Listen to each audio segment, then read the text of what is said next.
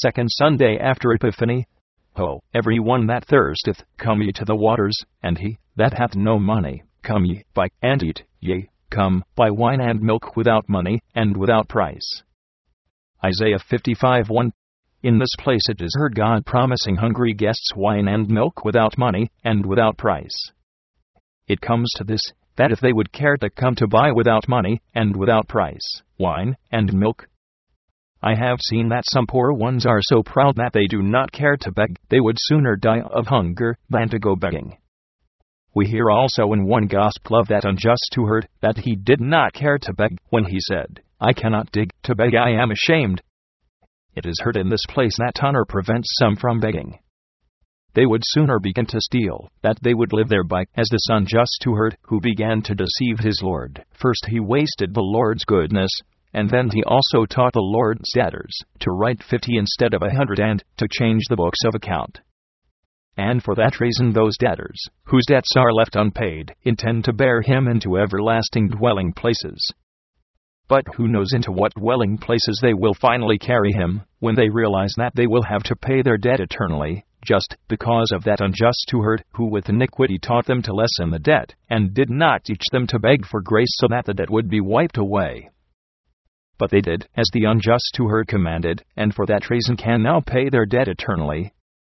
It would have been better if that unjust who heard would have taught his Lord's debtors to beg, but how can he teach them to beg when he himself does not care to beg?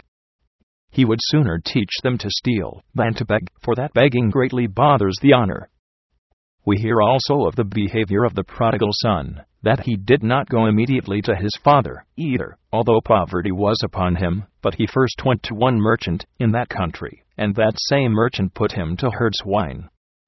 Therefore, this prodigal son had less honor, and the unjust who heard, but certainly there was much honor in him too, that if he had not known the parent's heart, he would sooner have eaten the husks from the pig trough, and herded swine all his life, and that he would have gone to his father. But it sounds as if the unjust who heard had such great honor of the world, that he certainly would not have begun to herd swine, since he did not care to dig or work the fields. Before such a handsome steward would begin to dig in the field, or to beg, he would sooner teach the debtors to lessen the debt, so that the Lord would not have so much to yearn for when the time of visitation comes, but to herd swine, that he will never do.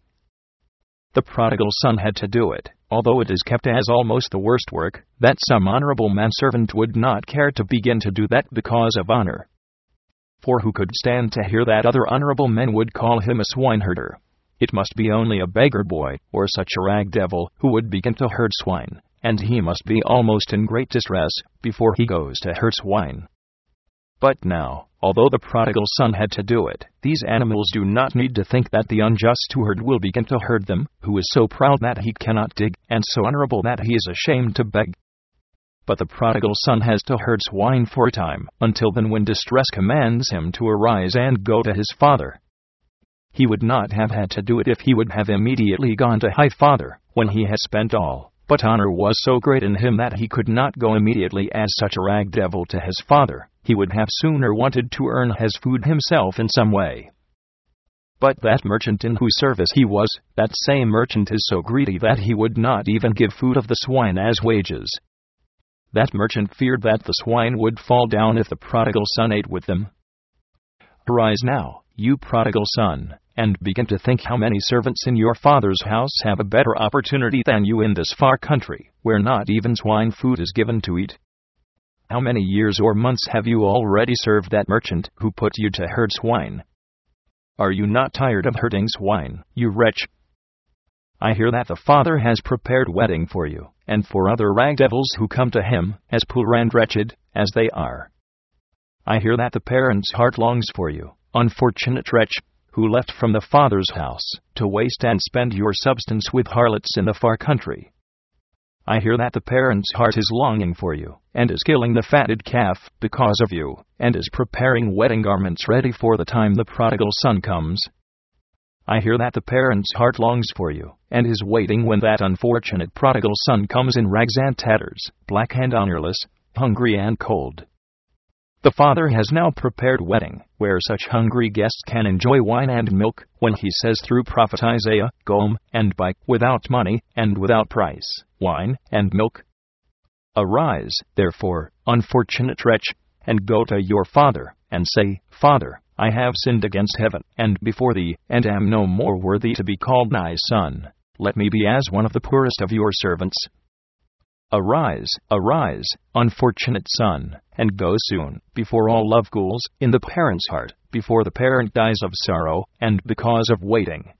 When can he hear news of that unfortunate son, who went so far in the far country so that the parent's ears do not hear news of that wretch any more?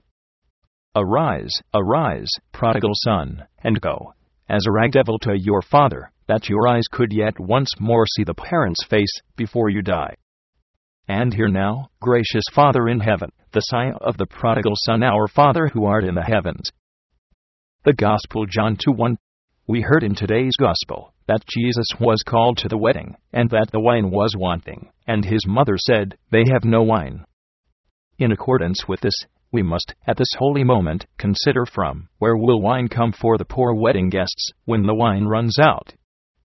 It appears certain that the wine was wanting in the wedding of Cana, but we hope that Mary, Jesus' mother, will reveal it to her Son, and say then to the servants, "Whatsoever he saith unto you, do it."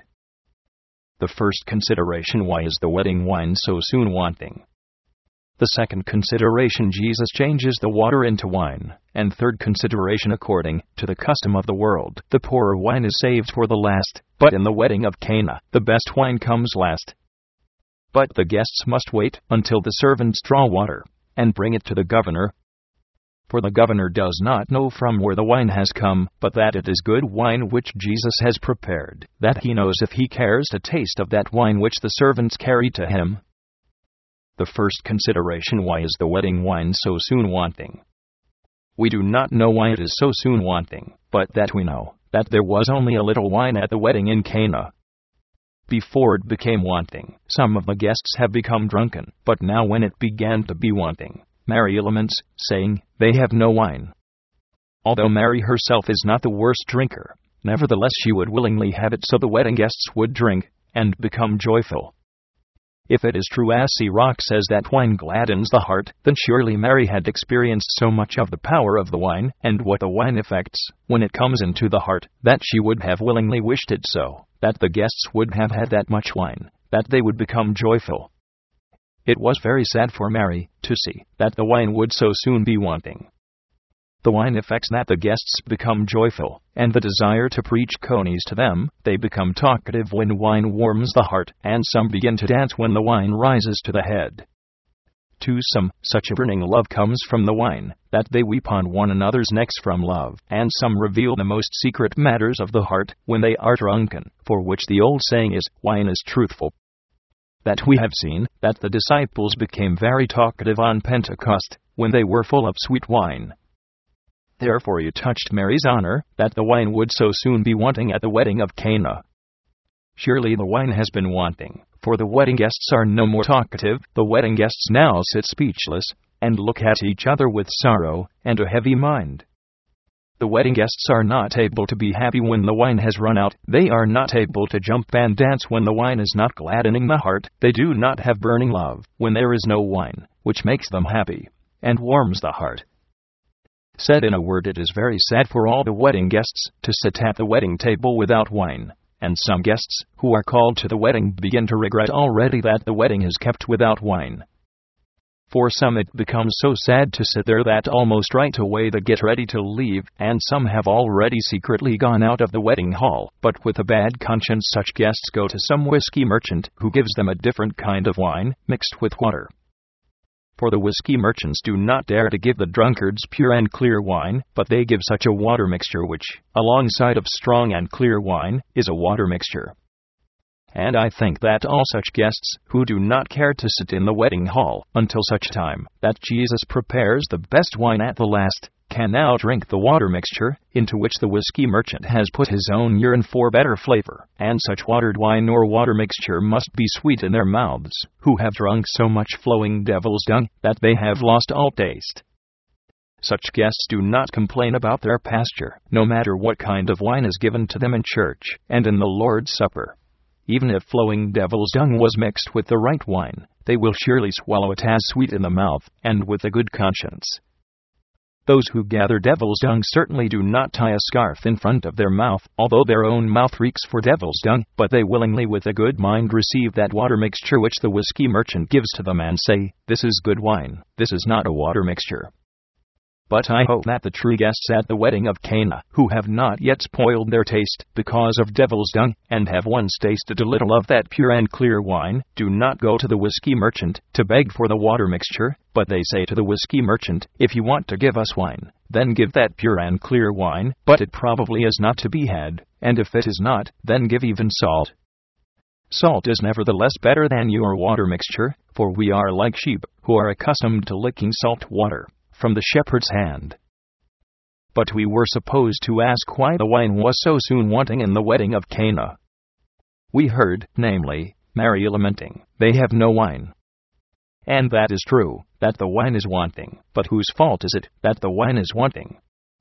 It must be such a poor groom that he cannot afford to prepare as much wine as the drinkers need, or is it such a poor governor that he does not take heed of how much wine is needed?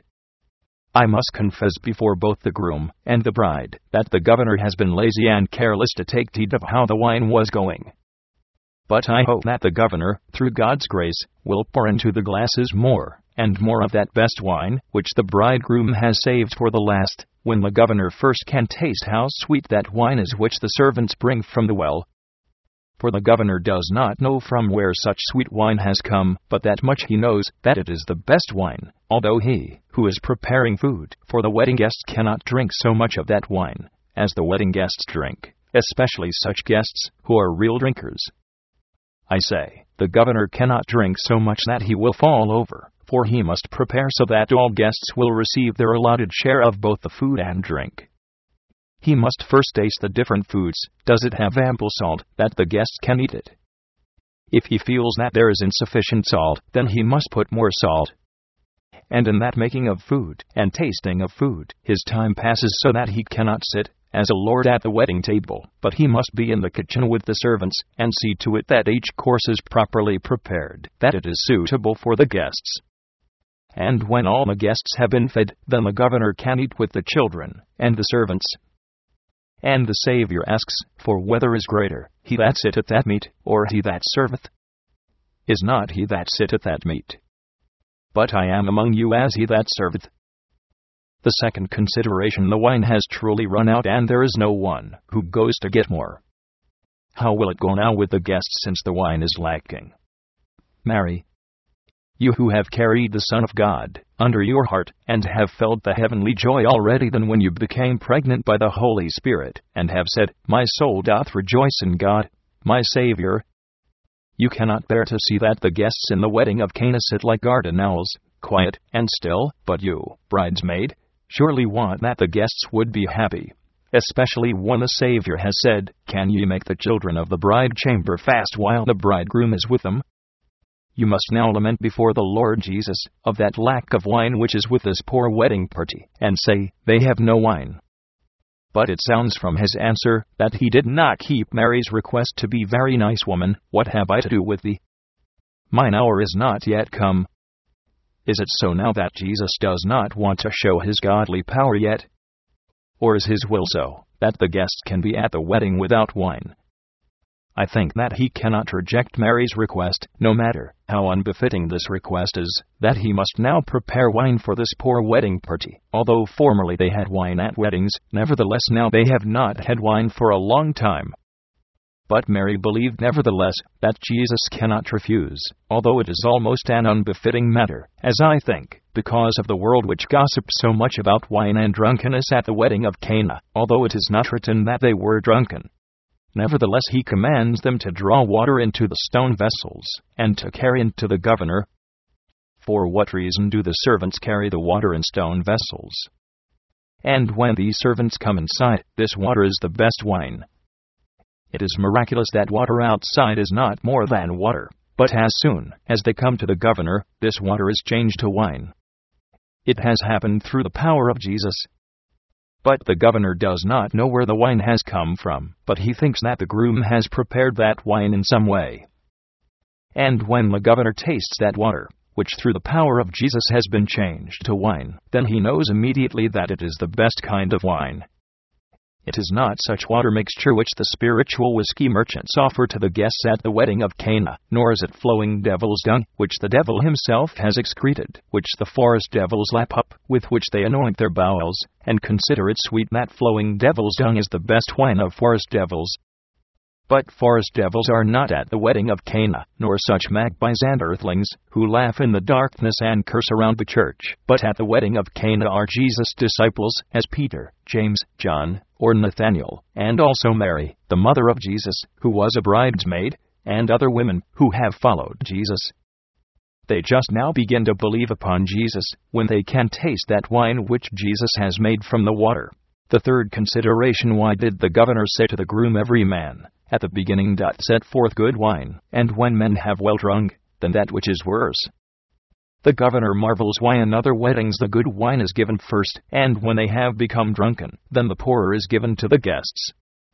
But in the wedding of Cana the poorer wine was given first, and the best wine is saved for the last, and that is truly a matter to be marveled at why it is so.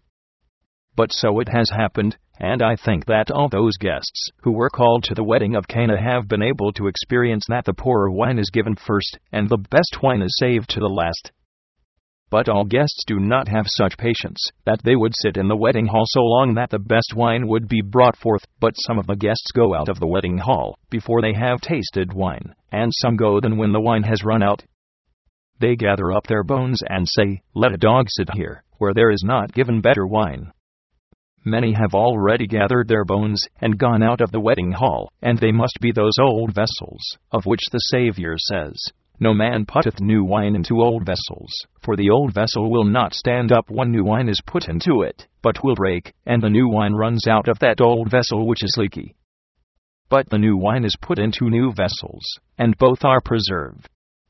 So eat and drink all now, guests, as long as the wedding days last. Eat and drink wine and milk, for the days will come that the bridegroom is taken away, and then the wedding guests will have to fast when there is not a governor, who will pour out the new wine into new vessels. And when the wine is lacking, then the wedding guests will be sad, who will finally prepare wine for the poor wedding guests when wine is lacking. Our hope is that Jesus is still living, if there would still be one Mary who would pray to Jesus and lament, they have no wine. It could probably be possible that Jesus, because of Mary's prayer, would change the water into wine so that the wedding guests would become joyful and talkative, that they would not have to sit speechless, as some now sit speechless, although the wine is not yet entirely lacking. Who knows when the messenger will come to call the wedding guests to the heavenly wedding, where they can keep the wedding eternally?